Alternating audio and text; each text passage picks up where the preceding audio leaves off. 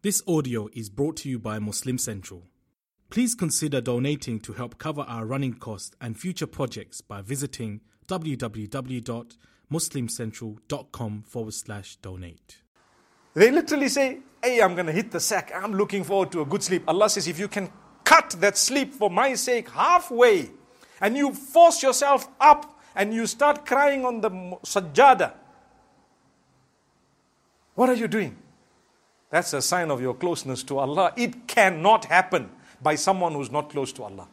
And sometimes Allah creates a need in your life so that He forces you to get to that level where you start navigating through different acts of worship, and it makes you end up getting up at night. You taste the sweetness of it and you don't give it up. So let's try and get up at least once a week, inshallah. Is it difficult?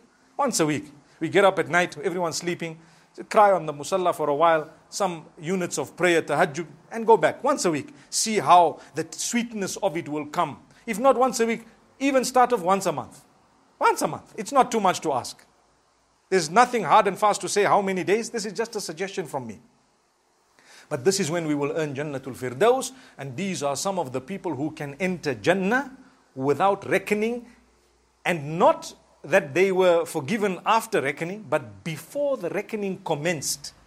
They were already picked out. Where are those? They stand up. They were little. So the last part of the hadith says, those who used to forsake their beddings, they will stand up as well. And they will also be few in number. And they will be told, enter Jannah before we start reckoning with everyone else. Once they go into Jannah, the reckoning will be with the rest of the people there. Allahu Akbar Kabira.